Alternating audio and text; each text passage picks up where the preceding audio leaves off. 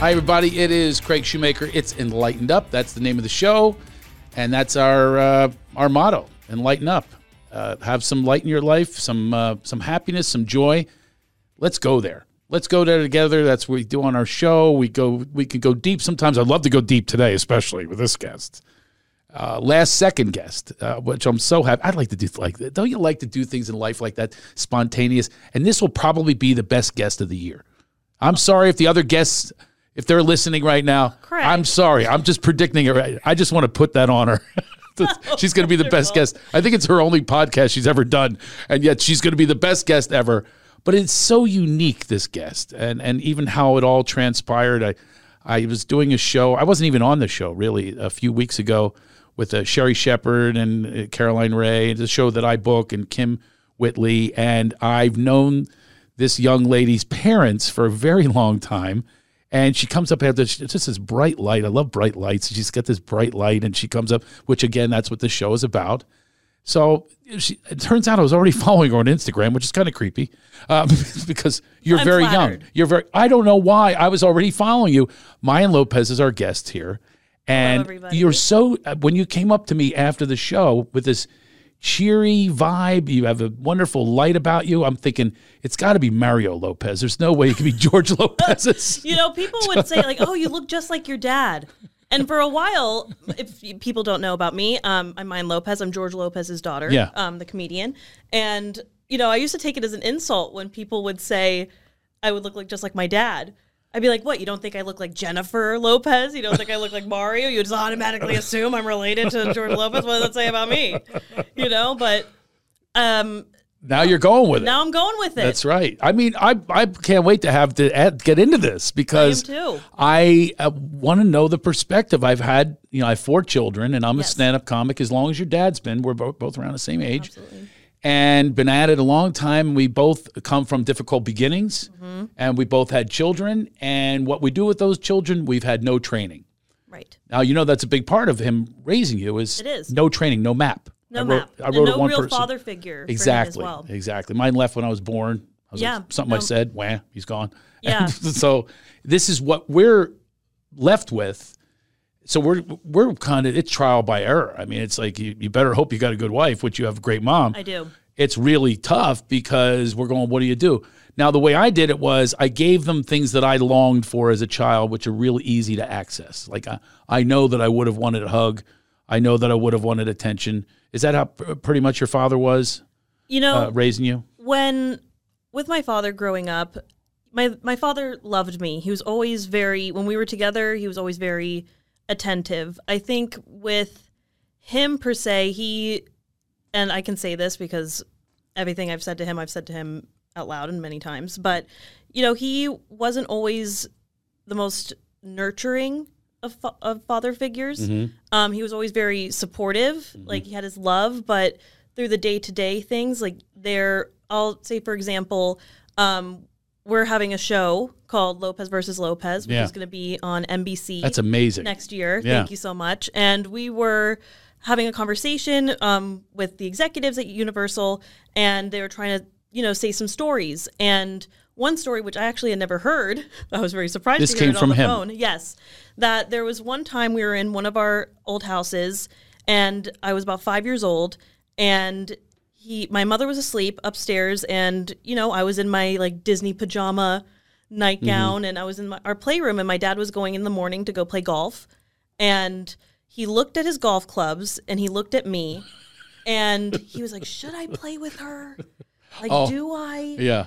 Or do I play golf? And he's like, she'll be fine. And he went and he left. And he went to go play golf. He made the golf choice. And he made the golf choice. Yeah. And, I told him, I was like, he goes to Lakeside, which I live in the neighborhood of Toluca Lake. Not too far away. It's like 2 minutes. I was like, you could drive 2 minutes to see me, after you play a game. And he's like, well, it's 2 minutes out of my way. Oh, wow. But a thing, it's like those kind of being raised like a stand-up by a stand-up. Maybe if he hit an errant shot near you, then he would see you as he was finding his ball. Like my dad because it was close to there. Yes, Toluca exactly. Lake, yeah. I could have helped him look. I try to get my kids to golf with me so I could have a 2-for-1. See, I went Did golfing. he try that with you? He did. You know, I had my own set of clubs. Yeah. And I was very excited with finding out the big. This shows you I'm a golfer. I was like the big one, like the driver. Oh, the driver, the little, big one. Like That's all the fun covers. You know, that's what I say that to my was very caddy all the appealing. time. Like, give me the big Give one. me the big one. So, You know, but one time, yeah, we would. kids he would love take- the driver. They Yes. don't want to be putting. Yes. No, I would. Take me mini golfing if we're just gonna putt. So he would take you now So he and would then. take me one time, and then one time we were up in Pebble Beach because we spent a lot of, our summers playing Pebble Beach. My dad's done a lot of the AT&T. It's one of the best golf courses in the world. Oh, absolutely. And so we went once to Peter Hayes, which is maybe like a 7-8 hole mini course. And my dad, I was getting very frustrated with my dad, trying to show me the right position. And I got so frustrated. I was so angry. I was like, yo, you want me to see? You want to see what I can do? Okay. I hit it, and I got a hole in one. You did not. I did. After you had done this After I did this proclamation, whole like, I'll show proclamation, you. it's like, I'll show That's the you. ultimate I'll show you. It was. Some of us don't get one. I have one in my entire golfing career. My dad, I look at my dad, I didn't understand what happened. My dad just turned white, just white as a ghost. And I retired. I mean, Hey, I that's can't- going out on top. I got an eagle. How am I supposed to? That's going I'm gonna out on top. That, yeah. Wow. I retired at Now, was age it a 10. real hole in one, or did it bounce off? Oh no! It bounced off It went a- on the a green curb. and it rolled. Really? Right in. Yeah. Damn. Yeah. Well, I've only had one. I bet he's only had one or a couple. Has he told you how many he's had? I think Hole in he's had one? 2. Has he had 2? That's amazing how many But times we he's played golf. golf for what, 40 years? Oh yeah, and a lot too. A lot.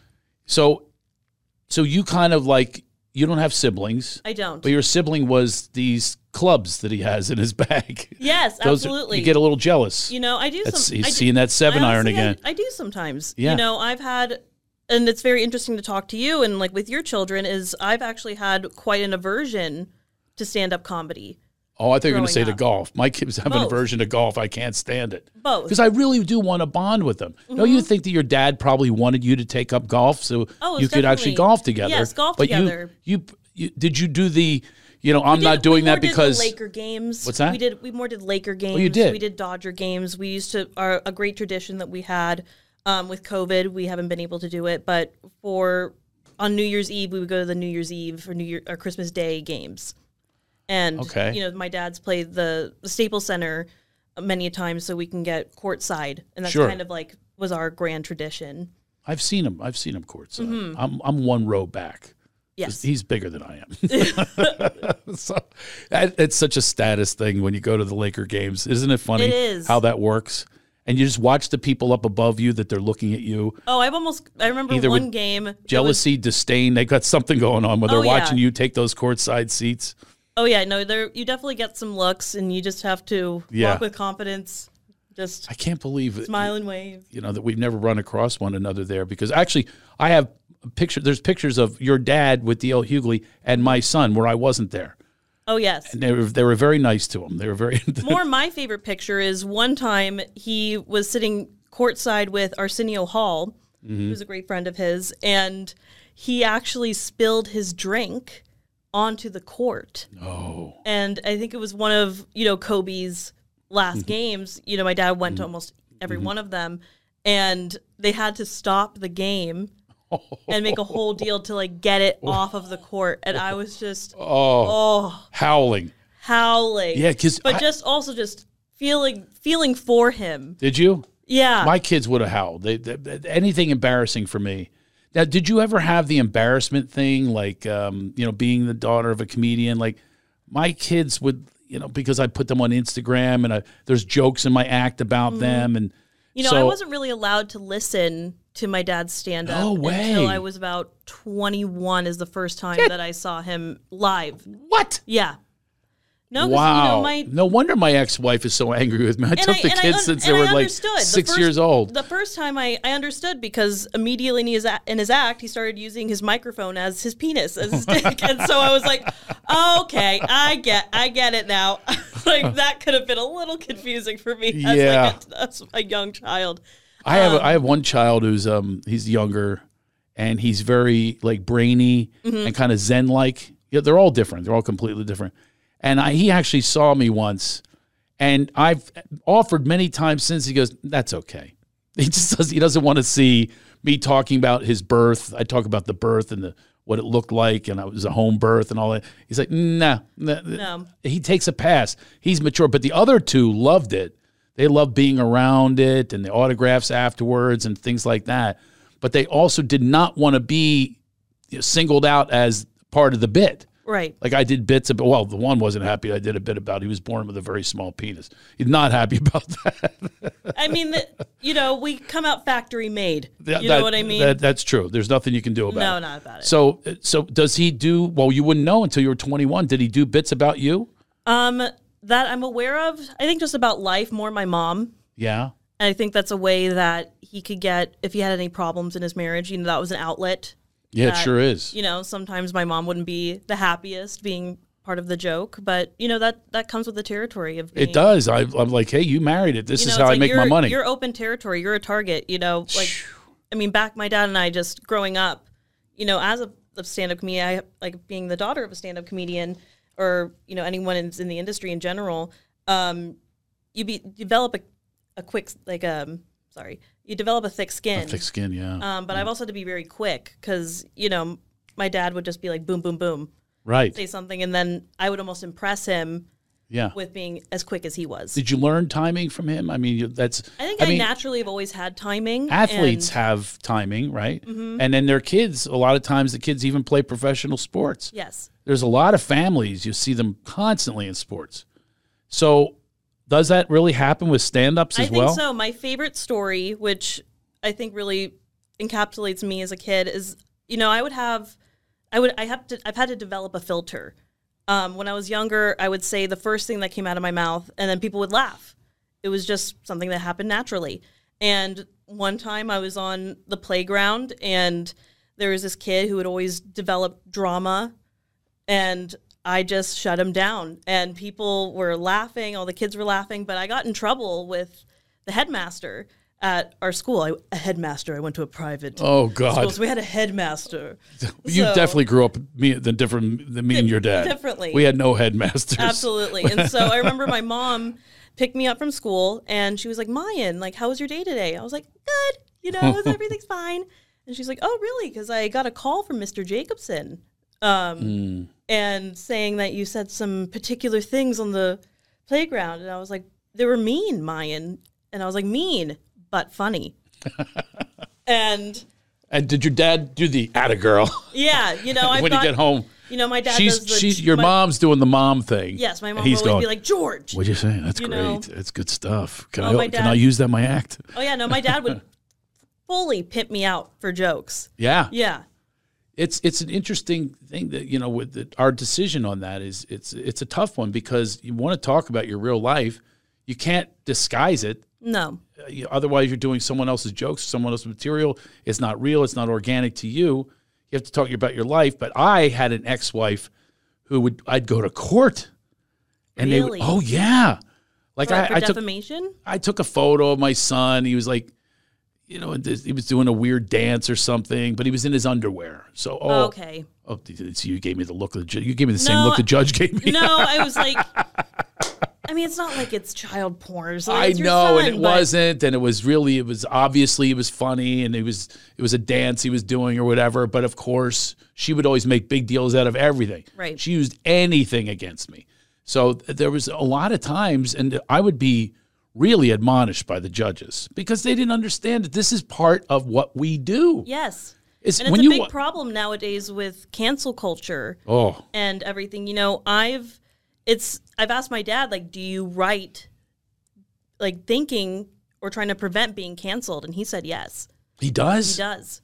He really got in big trouble with Trump, too. Oh, big time. I mean, that was like spy shit going on there. They were this is another example of what will be a child of a comedian story. So my dad, he got visited by the Secret Service, by Trump's Secret Service, because they said that some of his jokes, this is the joke, I think it's hilarious.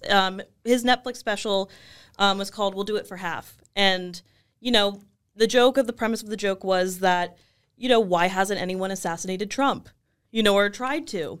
And whatever price it is that Latinos or people of, who are diverse, we'll do it for half. Yeah. We'll do it for half price. Right. Great, solid joke. Mwah, chef's kiss, love it. But they took that as a actual credible threat against the president's life. And so they went over to his house and they were like, Mr. Lopez, do you think this is funny? And my dad's like, not anymore. Like, not anymore. But there was... Did he have to do the apology thing? I think just like through Twitter, that was the best way to get in touch with Trump anyway, you know? Not anymore. But though there was actually a man that lived in Florida that was sending pipe bombs in the mail to people who were against Trump. I remember that. Who were outwardly, so it was like, you know, CNN correspondents, comedians. Yeah. And my dad was on the list. And so FBI came to his house, was telling him, do not leave your house. We're going to check all your mail. You know, it was a very serious thing. And when my dad told me, my question was, how high were you on the list? And my dad was like, you're my daughter. I asked the same question.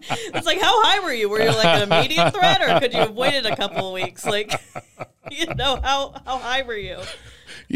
How he ranks. Yeah, how he ranked. Yeah, you're no Dave Chappelle. No, exactly. Oh, that's good. I remember Kathy Griffin also had. Yes. She also had, because she did some things. The bloody head. Yes, exactly.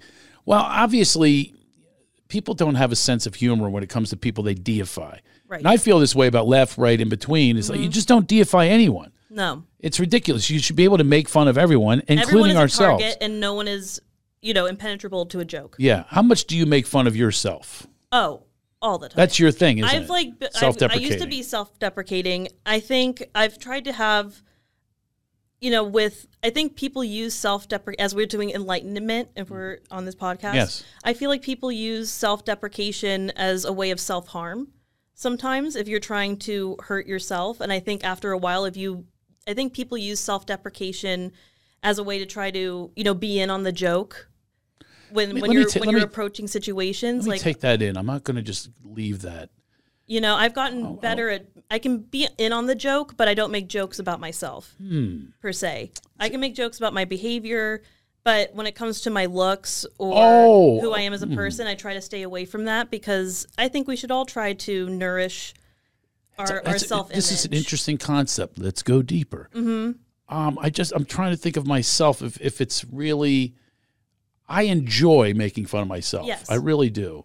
And now I'm thinking light. I'm thinking about like physically, like make fun of my walk. That's for sure. I make fun. Yeah, I make fun of like. But you also. But it is about the behavior though. When you think about it, the behavior is why I have the dad bod that I make fun of. But I also feel like when you make self-deprecation humor, you get in on the joke before anyone else can.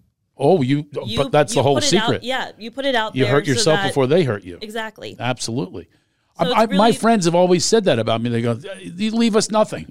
Right. I pick myself apart. There's nothing even on the carcass anymore for them to get. And so when you approach new social situations, you already have made light of any of those things. It's almost like an armor. Yeah. You did make a good point, though. It is more about making fun of behaviors than it is. That's something you can't help your height. No. Yeah, that's one. And then body-wise, yeah, you can a little bit. You know, like I can definitely do something about the belly. You know, the dad belly, which I'm not crazy about. But if I really felt that strongly about it, I would do something about it. But the behaviors is something. It's almost like people do deserve that, and they should be able to take it because it's their behaviors, and they might be offensive behaviors. Or something that we can make fun of. I think we just ask, when you're making self-deprecation humor, what is your intention? Is it intending to hurt? Is it intending to make fun and make laughter? Like that's. Well, sometimes it's even the playing field. That is for me. It's like, a lot of people think that if you're a celebrity, if you're a comedian, you're on a stage, you're above. And I want to say, no, I'm one of you. Right. And here, this brings me to you. Definitely a tactic. Yeah. I've been using it my whole life. I mean, I was really beaten up when I was a kid, bullied. I was very tiny, no dad, moved a lot, and all those things. Serial pedophile kidnapped me. Yeah. I mean, a lot of like dark stuff. Yes. There was no way that I was going to fight my way out of this, and I tried that, with physically fighting, But a female, you really usually don't have that option. Did you ever get in fights when you were a kid? I never really necessarily got into fights. I more was the person that stood up for the little guy. I was physically the tallest. I stopped growing in 5th grade, so I've been 5'5" for a very long time. You know, in yearbook photos, it's like ding, ding, ding, bing. Like, so they thought you were going to be like 7 feet. Like, I thought I was. They were saying I was going to be 5'8".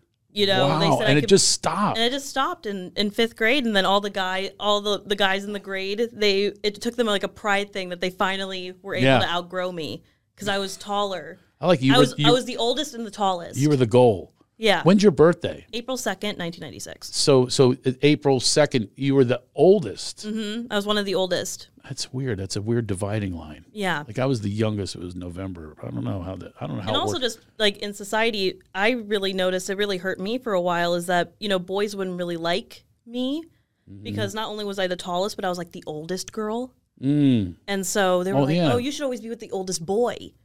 And which meant college. Yeah, right. You know, I was like, you're 5th grade. You're looking at the college guys. Like, yeah, I'll try to like talk with Caden. We're 2 months apart.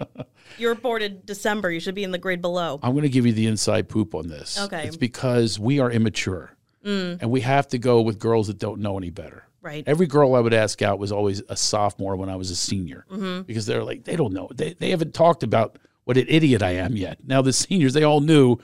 Don't go anywhere near him. I never asked one single girl my age. I would never ask out. Yeah, always younger. In high school, there's always a dividing line between the upper and the lower classmen. Yeah, and like there's no set rules, but there are just always rules that are just I feel like universal all through. You grew up out here, so it wasn't too big of a freak out for people that your dad's a celebrity. No, you probably had other celebrities in your class, right? Absolutely, celebrity kids. In my grade, in my high school graduating class, I went to school with Steven Spielberg's daughter. No. Antonio Banderas and Melanie Griffith's daughter. Oh my God. Randy Jackson's son. Blair Underwood's son. I almost said Paris, which is the son. But, so I was like TV money compared to, these Titans. And they were all like great kids. Like, we could all relate to each other in one way or another. But, I also went to high school with actors like Elle Fanning and Ariel Winter So, I have a very unique life, which I found very hard to transition when I went to college, It must have been strange for your dad, though, growing up. Like, I really kept my kids out of private school. And see, even that is... So it's much more like I was brought up. It's much more familiar to me. Like, I even have a disagreement with my wife about where to send our daughter. I want that normalcy that I had. But then again, do I really...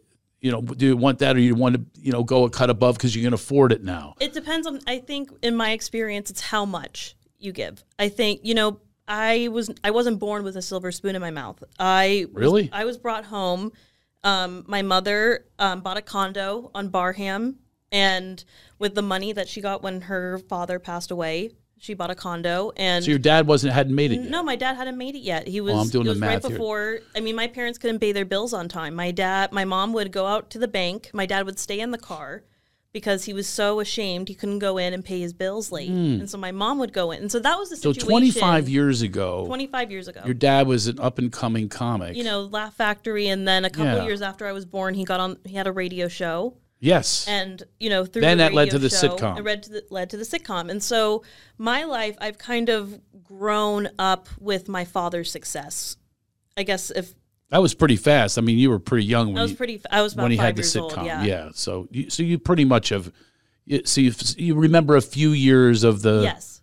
A little less than ever, living in a... And, like my family, we my parents would give me nice things like as we've gotten older, but it meant a lot. It wasn't always they give me one really nice gift or a couple of nice gifts, and it was something that you appreciate. They really drilled that into me, and even people who meet me and they're like, "Oh, you're so down to earth. You're not what I expected you to be." That's true. You are. Yeah. And I was like, "No, I've always been completely appreciative of what I've had."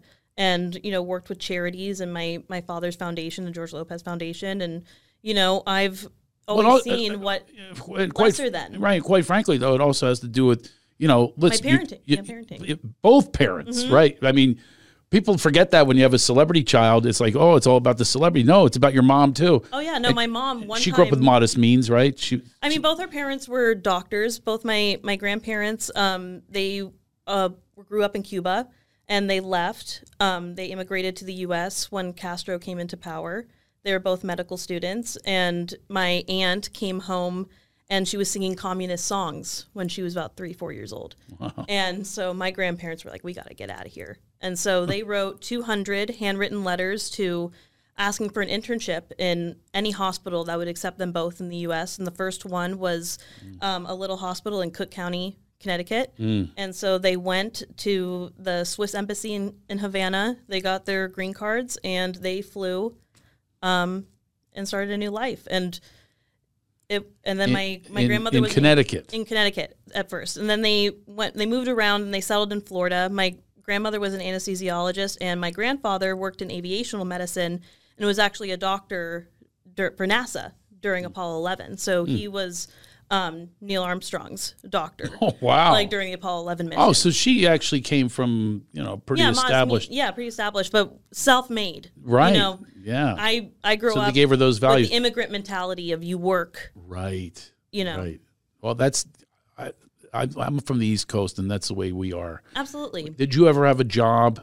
You never had a job, right? I never really had a job until I went to You didn't cut any college. lawns or anything like that? No, because, that's what we did back east. We cut somebody's lawn or dig ditches or whatever the hell it took to make it. But you never had to do that. No, I mean, I would do like lemonade stands or, you did? Yeah, I did lemonade stands because I've always been very entrepreneurial. Wow. I have been. Oh, I like that. And where'd you get that sense from?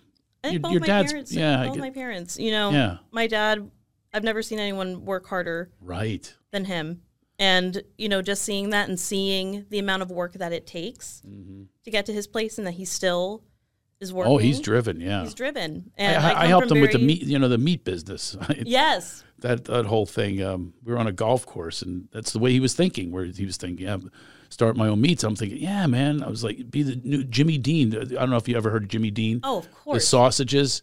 I'm like, yeah, have George Lopez. So then I introduced him to these meat guys, and I talked to the meat guys, and they have the biggest meat company in the world, actually. And then they sent me the recipes, and they worked with it, and we all worked. I couldn't believe it. Then he came out, he's got his own meats now. Delicious, by the way. Oh, they're wonderful. And beer. Chingon. Yeah, chingon. Chingon. Chingon. What does that mean, by the way? Chingon means like badass. Like chingon, chingon. or like someone can be chingon. It's like badass. You know what I realized when I invited you?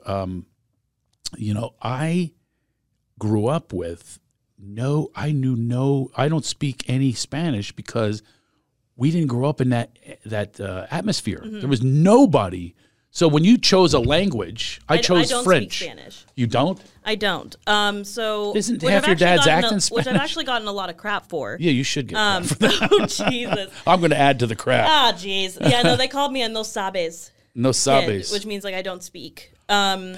Which, I'll take it. How could you not know something though? You have to know. I mean, I understand it. I understand about 65%. You do.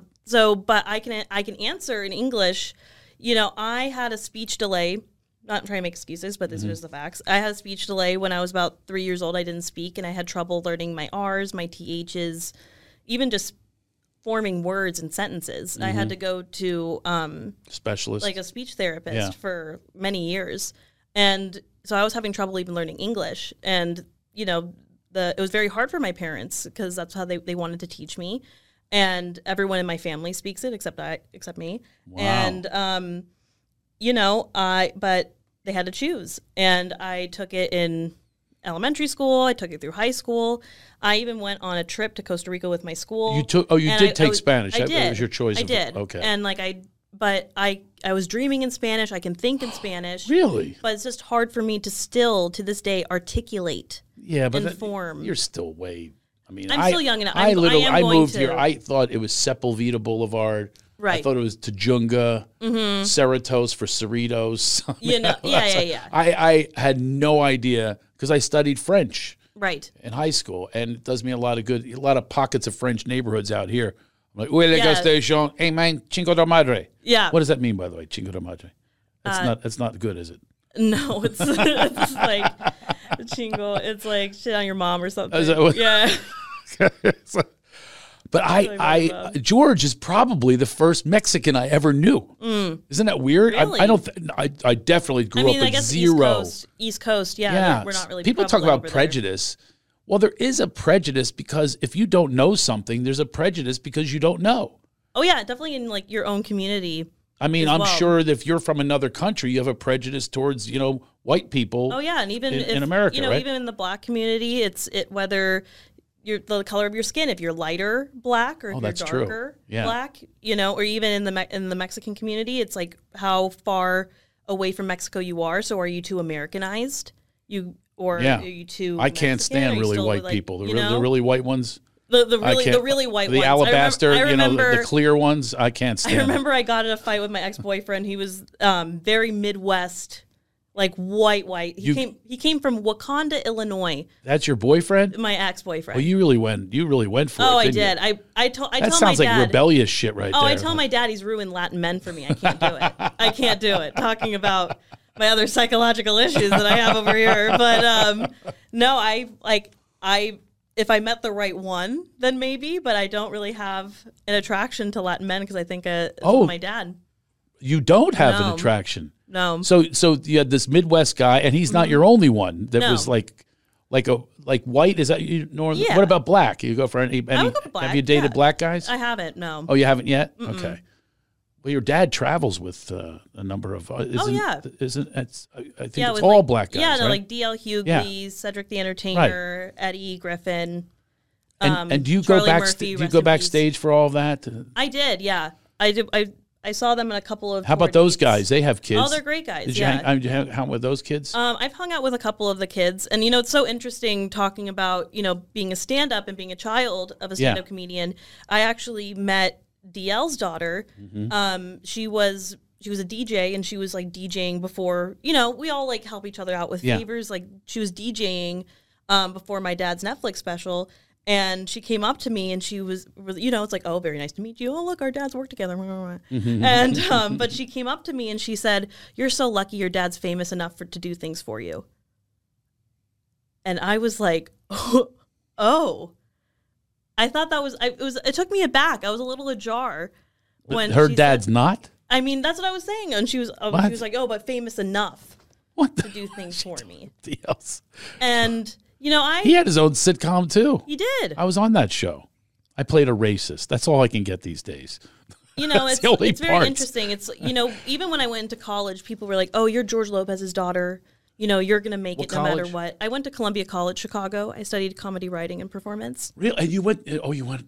See, that's the other thing. Growing up in Southern California, you had to go you wanted to go get some winter time. Yeah, I didn't wanted you? to get away. Yeah, my son did too. He went to Pennsylvania and loves it. Yes. Did you find the people that you liked them better? Oh, I loved it. Yeah. I mean, people were so nice. But there's a quality of life there that's very different. And I'm starting not to like it here, by the way. How about you? I think there's gonna be a max exit. You should move your sitcom to Chicago. I would love that. I have. George would never have that though, because his Lakers aren't there. Exactly. But there's something about it. I'm so happy that I come from back there. There's just an integrity. I was just back. I'm still friends with my accountant is from kindergarten. Oh, really? Yeah, my best friend is from 11 years old. Oh, wow. This new show that I'm doing, I produce a show. It's on Amazon Prime. Third grade, a guy I copied off of because he was really smart. Yeah, and you bring those people with you. These are my friends for life. Absolutely. Out here in California, and show business is very transactional. It's like you need to know someone, so that's your friend. And that's what. And then that's temporary. They're not your friend for life because you don't need them anymore. It happens so often in this town. It's and really sad. But one thing is, at least in the industry and the way that I've seen it, is that we all got that favor. People going up have gotten a favor from someone, and I think it's pass it along. So, if you see a young and upcoming person, young professional, and you see promise or you see something in them, you give that same grace that was given to you, and, you give them an opportunity. I get doors opened, but I still have to walk through those doors and sell myself and have the goods and have my training. You have to have the goods. And it's good you went away to college and studied comedy writing, because there's nothing. Going it away was very helpful for me. Always benefit from comedy writing. Absolutely. I teach this too, is like, to get ahead in life, to make people laugh, it's to be honored, actually. It's something that's really, it's very, very unique to have that talent. Mm-hmm. And the fact that you have that, obviously it's a little bit innate, it's born in you, but you also developed it. You didn't just stop with that. I have a saying that hard work trumps talent when talent doesn't work hard. Mm-hmm. Yeah, and absolutely. I keep that with me because there are people who, may not be the most naturally gifted, but they work at it and they work at it. And, they'll do better and book more auditions because they hone their skills rather than the person that can go in there and be like, oh, I can, work on this and ad lib and I know I'll do it. Yeah, yeah. Those people they'll don't take me for my get looks it because, you want to be able to perform on the day and like how you're going to. Have you ever done any acting? Were you in your dad's sitcom? I was like a little guest. I had some like guest spots. I was a little. Did he make you audition, that bastard? No. And then I was. I got my kids' parts and things. I get a kick out of it. I had a small part in a movie on Netflix called Handsome, a murder mystery movie directed by Jeff Garlin. Really? And, yes. Oh, so he just called you because he knew you. The casting director was looking for young comedian, like his wife talent. was a casting director. Wasn't her, Marla. was it? Yeah. Oh, Marla's the one who cast you? No, but the casting director Allison Jones. Oh yeah, I know. Yeah. And she cast The Office, Parks and Recreation. I was on Parks and Recreation. Yes, you were. Yes, I was. I played the head of the Live or Die party. You had the recall nope shirt. Look at you. You remember that, huh? Oh, yeah, I do. Wow. Icetown and all of that. Yeah, yeah. I loved working on that show. That was fun. I wish I did more sitcoms, though. I really do. I hope that you do this. They're like Amy Poehler, it's a community. It's literally like a community, and it's a family. Mm-hmm. And I'm sure you're going to do that, the same sort of thing. Absolutely. I definitely, with this opportunity that I have, going mainstream, and there's a lot of young creatives that I collaborate with through TikTok and they through social media. It's such a huge part now, and I want to bring people up with me with this opportunity. Yeah. And I see that as helping everyone out. Everyone wins. I feel like in life, as I've gotten older, people think that there has to be a winner or a loser, but really in life, both people can win. Everyone can win. I agree with you. I've never been into the competition thing. No. I'm not, if somebody has a job that was meant to be their job. Mm-hmm. I used to, a long time ago, I did this whole bitter thing about, you would name someone, I'd tell you who they're related to. Yes. And then someone just stopped me once and said, what good is this doing you? And I literally stopped on a dime. I don't need to do that anymore. I make fun of the Baldwin brothers or whatever it was. Mm-hmm. I remember I lost a part to a Baldwin brother. Oh yeah. I think it was Zeppo. Anyway, so I was like, and I was so like bitter, so I like doubled down on it. That's what comedians do sometimes. We want to detach from our emotions. We really don't want to. Well, depending which Baldwin, you can feel bad or not that bad. So, it was one that I should feel bad. Alex, Steven, and then the third one. Like, that was 5, I think. There's 5 of them. Jeez. I think so. Yeah, you're too young to remember really the one that used the one that had a bigger career than he's the one you don't know anymore. Oh, there we go. Billy Baldwin. Oh yeah, Billy. Oh, you do know who he is. Yeah, now I do when you bring it up. He was the handsome. He was the handsome one. But anyway.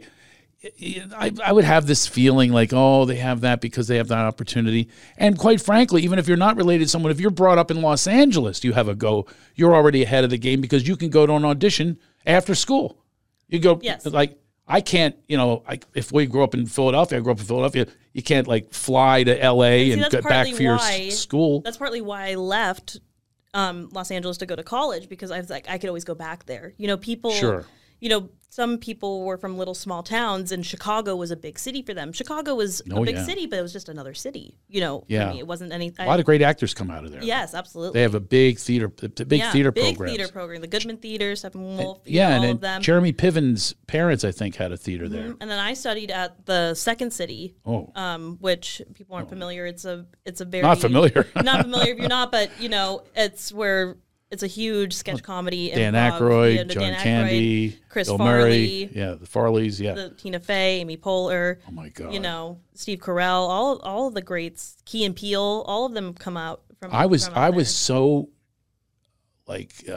amazed when I went to Parks and Recreation, and I was Kirk Fox. I don't know if you know him. He's a comedian. He's on the show, and he ad-libbed the same scene 5 different ways. I'm going, what are you doing? He goes, that's the way they do it around here. I was word for word. Yeah. I didn't want to change the word. But that's the community that's built in these improv, Upright Citizens Brigade and, obviously Second City, the Groundlings. Yeah. And this is the way they're raised. And everyone, you see them all in the same sitcoms. Yes. I have a friend, Tim Bagley. He's been in so many sitcoms because God, yeah, Tim. I know Tim very well. you do? Yeah. It's my old neighbor. Oh, really? I love Tim. Yeah, no, Tim's but But Tim works. no one listening to this everywhere. knows who he is. Exactly. But If he's you been look in him up, you'll be like, oh, yeah, that guy. But every it's show. because Yes. they work as so well with improvisation. Improvisation. And, some of the funniest scenes that you see on television are ones that were made up. They weren't even in the script. Yeah. And, once you, as a fan, do more research into those things, you appreciate those shows even more. And you look at those scenes differently and you're like, was that improv? Was that this? But it's commitment. Yeah. It's full surrender. Surrender, that's a good word. It's full commitment. And it's a great word. Surrender 100%. Yeah, that's a great word. I'm using that in real life, is surrendering my ego. Mm-hmm.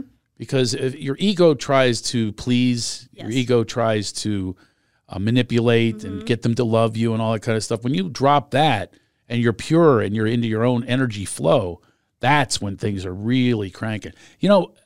Quite frankly, standard comedians, stand-up comedians, aren't as good on these shows. No. Because we're so used to, we write it all, we direct our own thing. It's an individual sport. It's an individual. That's exactly right. Yeah. So it's hard to go play, football when you've been playing, golf. They're 2 completely different sports. And we have the golf mentality of just we're like Tiger Woods. So we can be really great. But Tiger Woods probably couldn't be on a team. I mean, it's just like at a golf club. At a club, you talk with your buddies before. But, when it's up to, your turn, you're up there by yourself. It's just you and the mic and the audience. And so, you can have camaraderie. There's camaraderie around comedians. But, it's individual. So now you have this new sitcom. I do. Are you excited about this? I am through the roof? I'm so wonderfully excited. Yeah. I call it beautifully overwhelming. All of it just...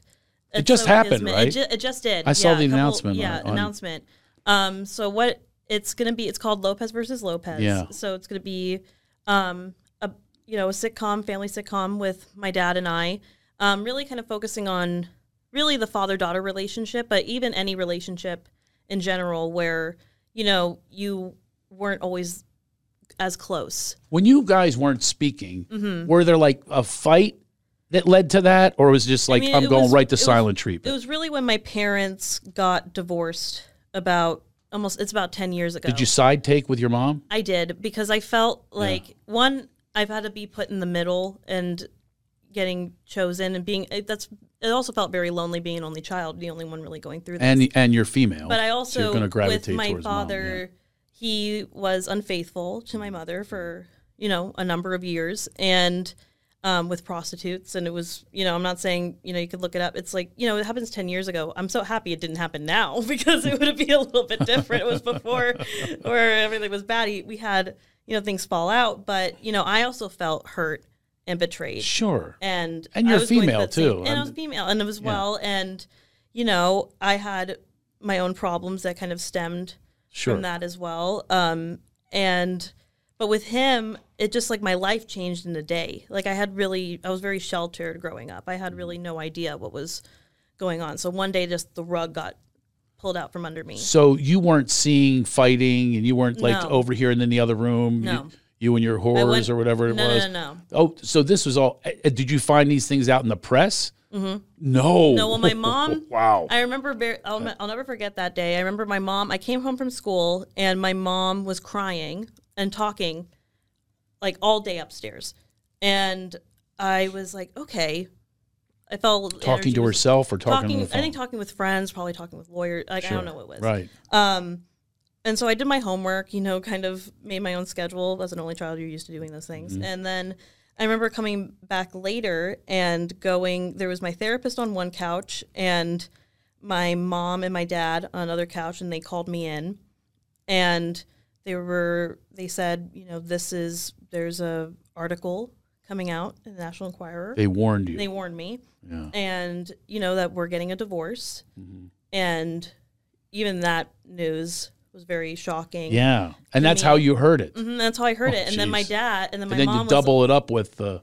And then my mom, so it was a very unique situation because, divorce is hard enough in a family, but having it be on such a public stage, it's traumatizing really. Going to high school, I remember it was trending. Everyone knew about it. And, when I went to high school one day, it was like in the movies where, everyone's eyes are looking on you. And as if 15's not a difficult time anyway. 15, yeah. Yeah. It was a very difficult for a girl, age. And I remember going in and just everyone staring, talking about me. There were other kids who were divorced parents, even people I never even knew. They came up to me and offered me some words, which was very encouraging. And those were the light in those dark moments. But even I had a teacher come up to me asking me if it was true. Really? And actually, we got her fired. Yeah, that's really inappropriate. Because good. And I was just in shock.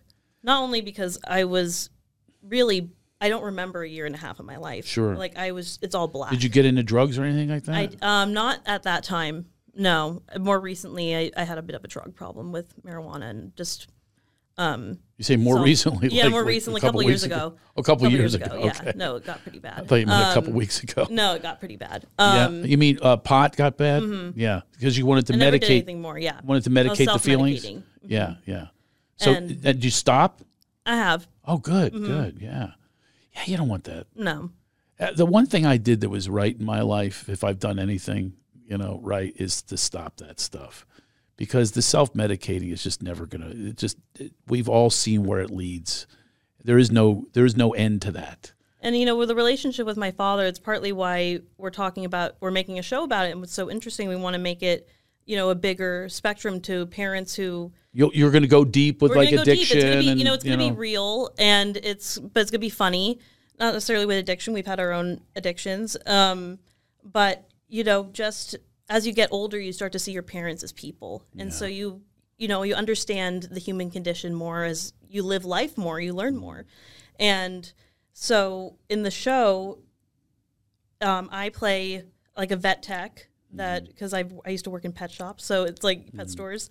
And I have a 5-year-old son. And, my mother on the show, she's a real estate agent. She sold the family house, got me a little house. And so we lived there. And then my dad has a moving company. He gets hit hard by COVID, and he sees this as an opportunity. I think the pandemic really brought a lot of perspective to a lot of people. Absolutely. And so he's like, I want to be a good father or a better father, the father that she deserves. Mm-hmm.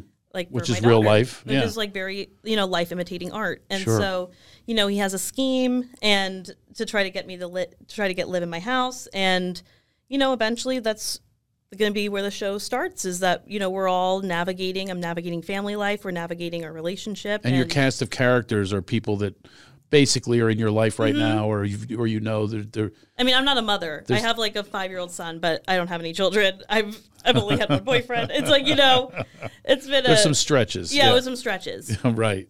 Well, but there's always some organic, truth to everything that you do. People don't understand about comedy. There's got to be. Yeah, some bit of reality to it. And I think it's been experienced. I think I always think of comedy as tragedy and time. Right. And there's been enough time, and we've worked through enough things that we can make light of it. Did you go to therapy together? Oh, we have at one point. Yeah. And are you going to have that on the show? Like a therapist? So. Yeah, definitely. I think, or I'll have to take him to therapy. I'm playing myself, but I'm playing a different version of myself, a less realized version of myself, who hasn't maybe forgiven her father for the things that I may have forgiven him for now. Yeah. It's funny. I wrote a sitcom like that. Mm-hmm. I have it now. I have that with my dad. There's just this. There's like these things that you just want to work them out, but And you maybe it think- might not be in this lifetime or Yeah. in a form that you think it is, or we're always in a process. Yes. There's never an end to any of these And things. just when you're you know. and even There's when not your the big hug, Yes, and at the even when- end, and that's it, And, even when your child is grown up, you think, oh, well, I already, effed them up. I already did all my mistakes. It's like yes, they may have been your mistakes and they may be our problem. That's how I like to think of it. It's like they may have been their mistake, maybe my problem. But, you can still strengthen that relationship. Even if your child is, 35, when they get they're still your child. They're still your baby. Yeah. And, I want to show that it's never too late to try to make amends and try to make any relationship in your life stronger. I totally agree. Yeah, my dad was like really not a good dad. I just went and visited him recently, with my kids. And, I just, and that and my comes with its mom own is challenges. completely healed with my mom to the point where, oh my God, I can't wait to talk to her and hang with Mm-hmm. her. It's a blast. I mean, that is amazing to get to that place. Well, let me ask you something personal. You can be my children and reflect back to me. Yes. I think I made a mistake on this. Okay. I had a really difficult time. This is with two of the children with my ex-wife. I have two children now that are like just aces, like so easy. Mm-hmm. They're just artists and fantastic, and just the other two I have a tough time with, and I have a hard time. Does either one of your parents ever do that you're acting like your father or you're acting like your mother? Yes. Like as a weapon. Mm-hmm. And I regret it, and yet I've done it. Yeah, no, my dad's called me my Ann Jr. before if maybe I'm a little too authoritative, a little too direct. Or if I even call him out, like he'll just be like, okay, Ann, or hey this, or Jesus. or if I'm I'm laughing because I do it. I can I'll get relate it with to it. both. And Yeah. I- we see the bad but it's like also you that have to we look at divorced. We see it in you, and it's unfortunate but true. but it's also biologically, yeah, I am half them. Like Yeah, I am yeah, half. yeah. It's like, sorry, I feel like there's no real divorce. But when you're there's hurt children. by that, though, right? I know my oldest son has expressed that he's hurt by it, and I feel terrible. But it's like to not say it though is also not truthful. You see what I'm saying? Mm-hmm. See how it's kind of like a stuck thing. Like you definitely feel this, and we're very honest people, obviously, and transparent. We express ourselves, and that's what we do for a living. Yes.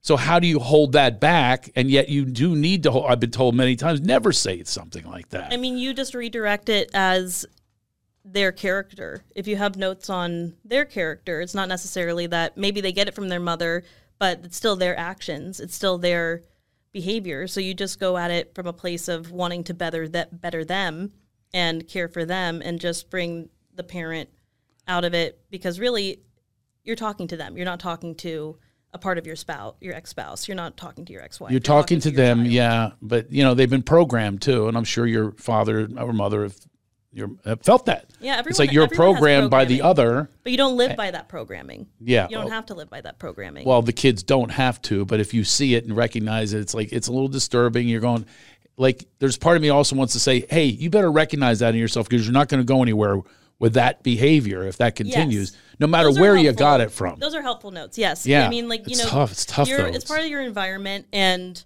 your programming of how you were raised. It was there to protect you, and it did its job.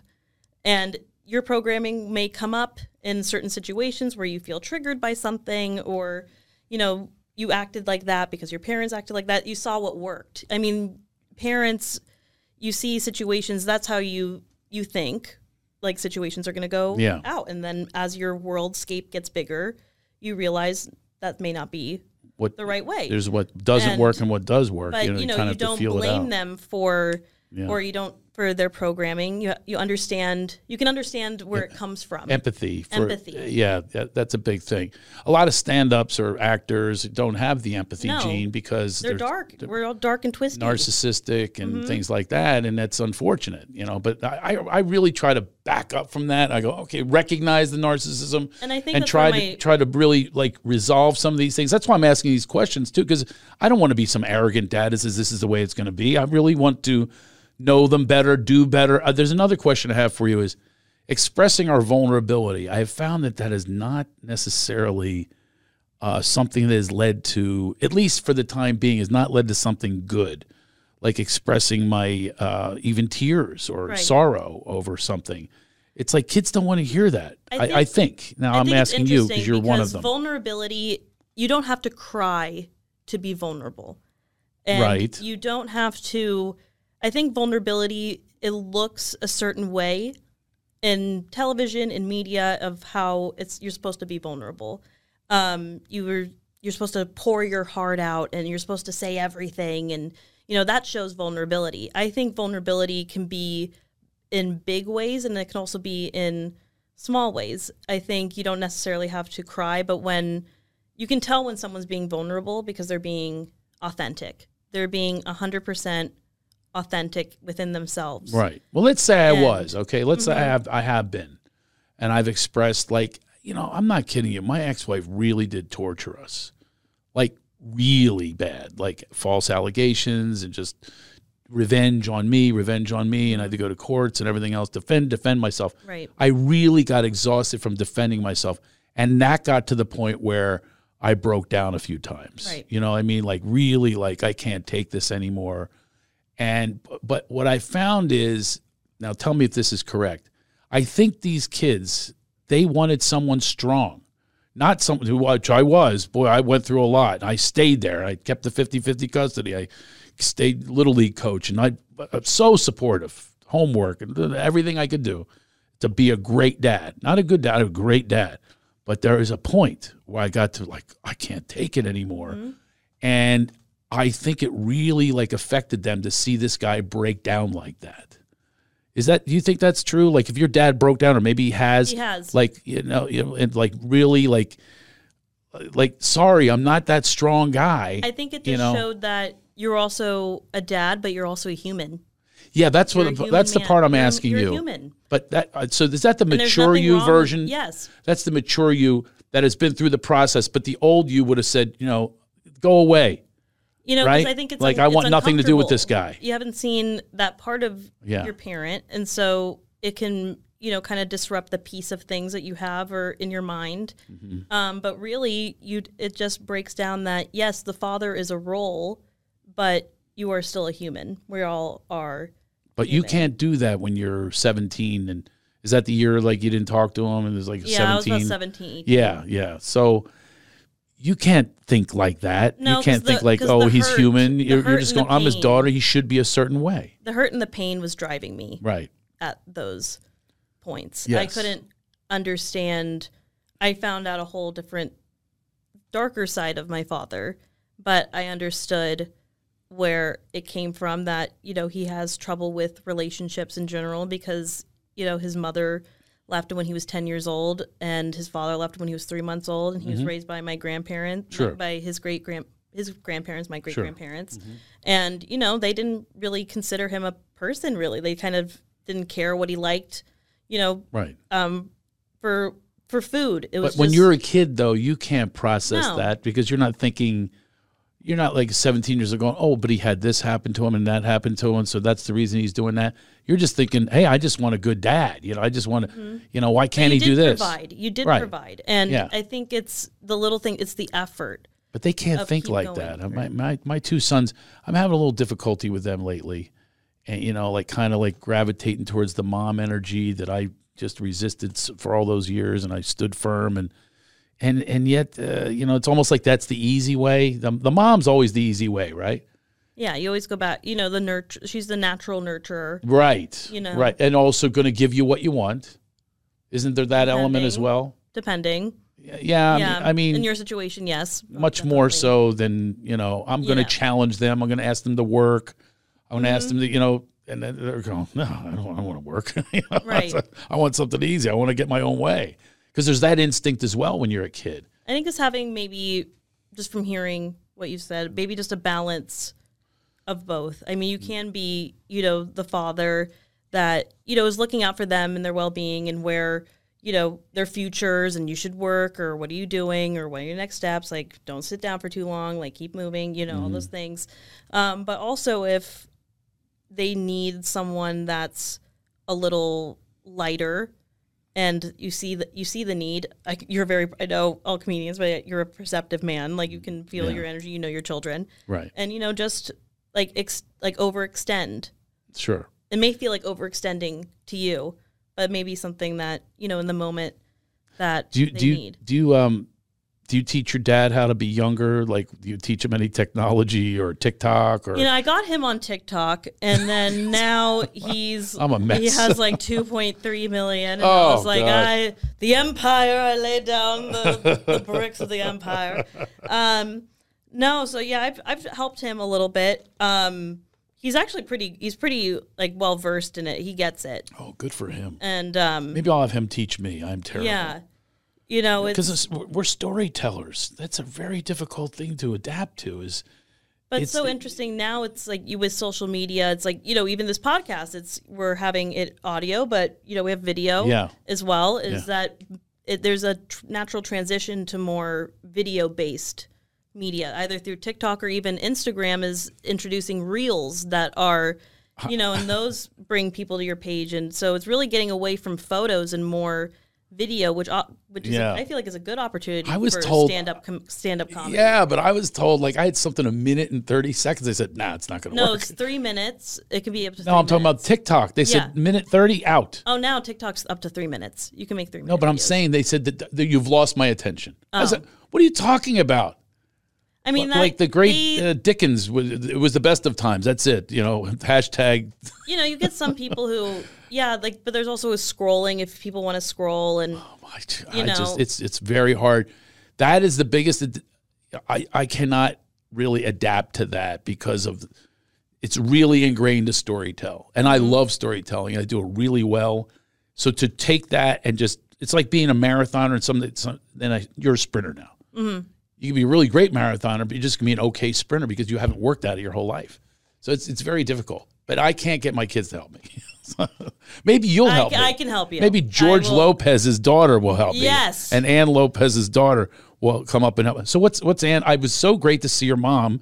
I hadn't seen her in years at the comedy shows. What's she doing these days? Anne, she's semi-retired. She works on some projects that they come up and they really interest her. She did. There was a Chicano artist. His name was Carlos Amaraz. Yeah. She executive produced a documentary for him that went on Netflix. Wow. And it's beautiful. He really was one of the forefathers of Latin art. And it's very beautiful. He has like all these videos of him, and it's very sad. He died from AIDS really before he hit. Your mom did a documentary. She produced it. Yeah, she executive Good produced for it, and her. it went through a lot of festivals. And Awesome. It did great, and so she works from time to time, but really she's enjoying retirement. She's worked incredibly hard Her whole life. Yeah. Yeah. I want to do that retirement. Mm-hmm.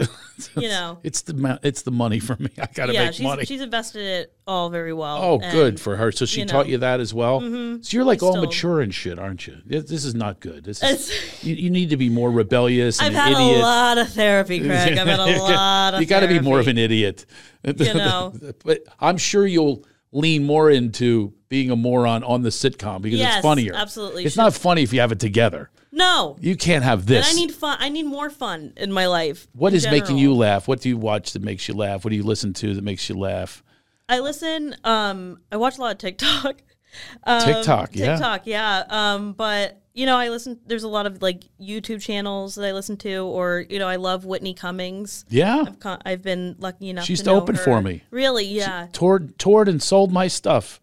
Isn't that crazy? I And find her she's just huge now. She's one of the biggest inspirations. And Annie me. used to open for me as well. Annie Letterman. Oh yes, Who's on her show a lot, right? yeah, she is. She's Yeah. making like appearances and Have them both on my show. Maybe they'll come on my show. exactly. They remember me. Your dad's also had people that he's developed and stuff, through the years, right? Like the opening acts and things like Oh that. yeah, opening acts. That's something I really get into is like helping others, And then you're going to be the same way. Yes, And you remember, am I your first podcast?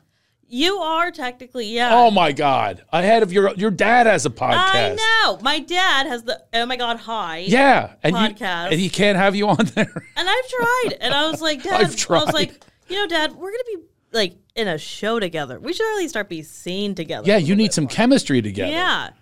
Wow. Okay. Well, maybe after this, maybe this was the, But, maybe you know, he'll watch I this. have my own. I've been, you know, have my own things that I've always done, and I'm really excited for this opportunity, and also getting people to know who I am and getting to like me. And this is, I you told know, you my idea that you should do a podcast with the kids of comedians. You know, I want to write a book. That I would do want to write a book about interviewing children of stand-ups and, you know, how it's affected them. Yeah. And, you know, if you know, Some become comics. I think some Dana of them Carvey's become- kids, right? Yes.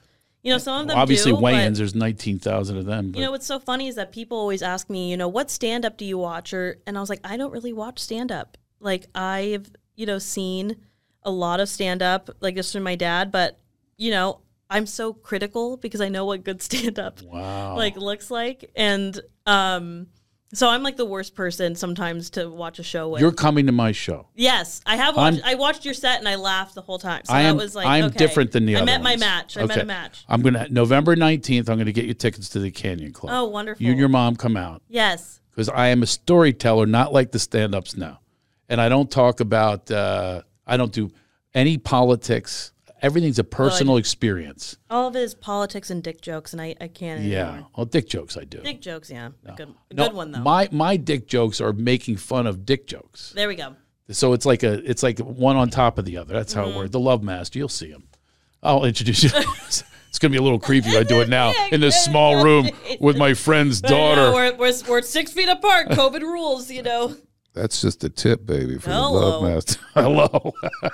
I want you to do that in the audience. Hello. Yeah, that'll be. That's always what you want. So anyway, what a pleasure. I hope you guys had a good time. This is Yes. a really different show today. Having by the way, I love your name. Thank you. It's named after the Mayans, obviously. Yes, the Maya Indians, and then it's also Mayan. It means eternal spring in Hebrew. It's Israeli. Oh, look at you. name, so- Okay, all different. Layers, darling, layers. Mine means rock. Craig is a rock. I don't know what that means. I feel like a rock sometimes. But anyway, hey, I hope you all had a great time on our podcast thank today. you so much. It's enlightened up, and make sure you all pass the word. And also pass the word. Lopez versus Lopez coming up on NBC. You're the first to hear about this. Yes, this You, is really the whole good. inside poop on it, and you'll spread the word about that. It's going to be a great show. Anything that George does is wonderful, and obviously you're just an awesome little spirit that you have. Thank you very It was so much. great to meet you a few weeks ago. You just have this light about you, and that's why you're on Enlightened Up. That's our show, folks. Pass the word around. Give us a good rating, the full rating. If you're thinking about giving us a bad rating, just give it to Just George click- Lopez. just click all 5. Go do it to George Lopez, not me. He could care less if you give him a bad Take rating. it. Okay, I need your good ratings. I need you to pass the word around. And so yeah, official Craig Shoemaker. That's my Instagram, and yours is. I am Mayan Lopez on all platforms. Wow, look at that! You got your own name. Yes, Damn I it. do. Now See? I'm pissed. Now See, no keychains, but I can get my handle. So You're so entitled. Anyway, I hope you all had a good time today. It is Craig Shoemaker, and just remember, folks, enlighten the fuck up, will you?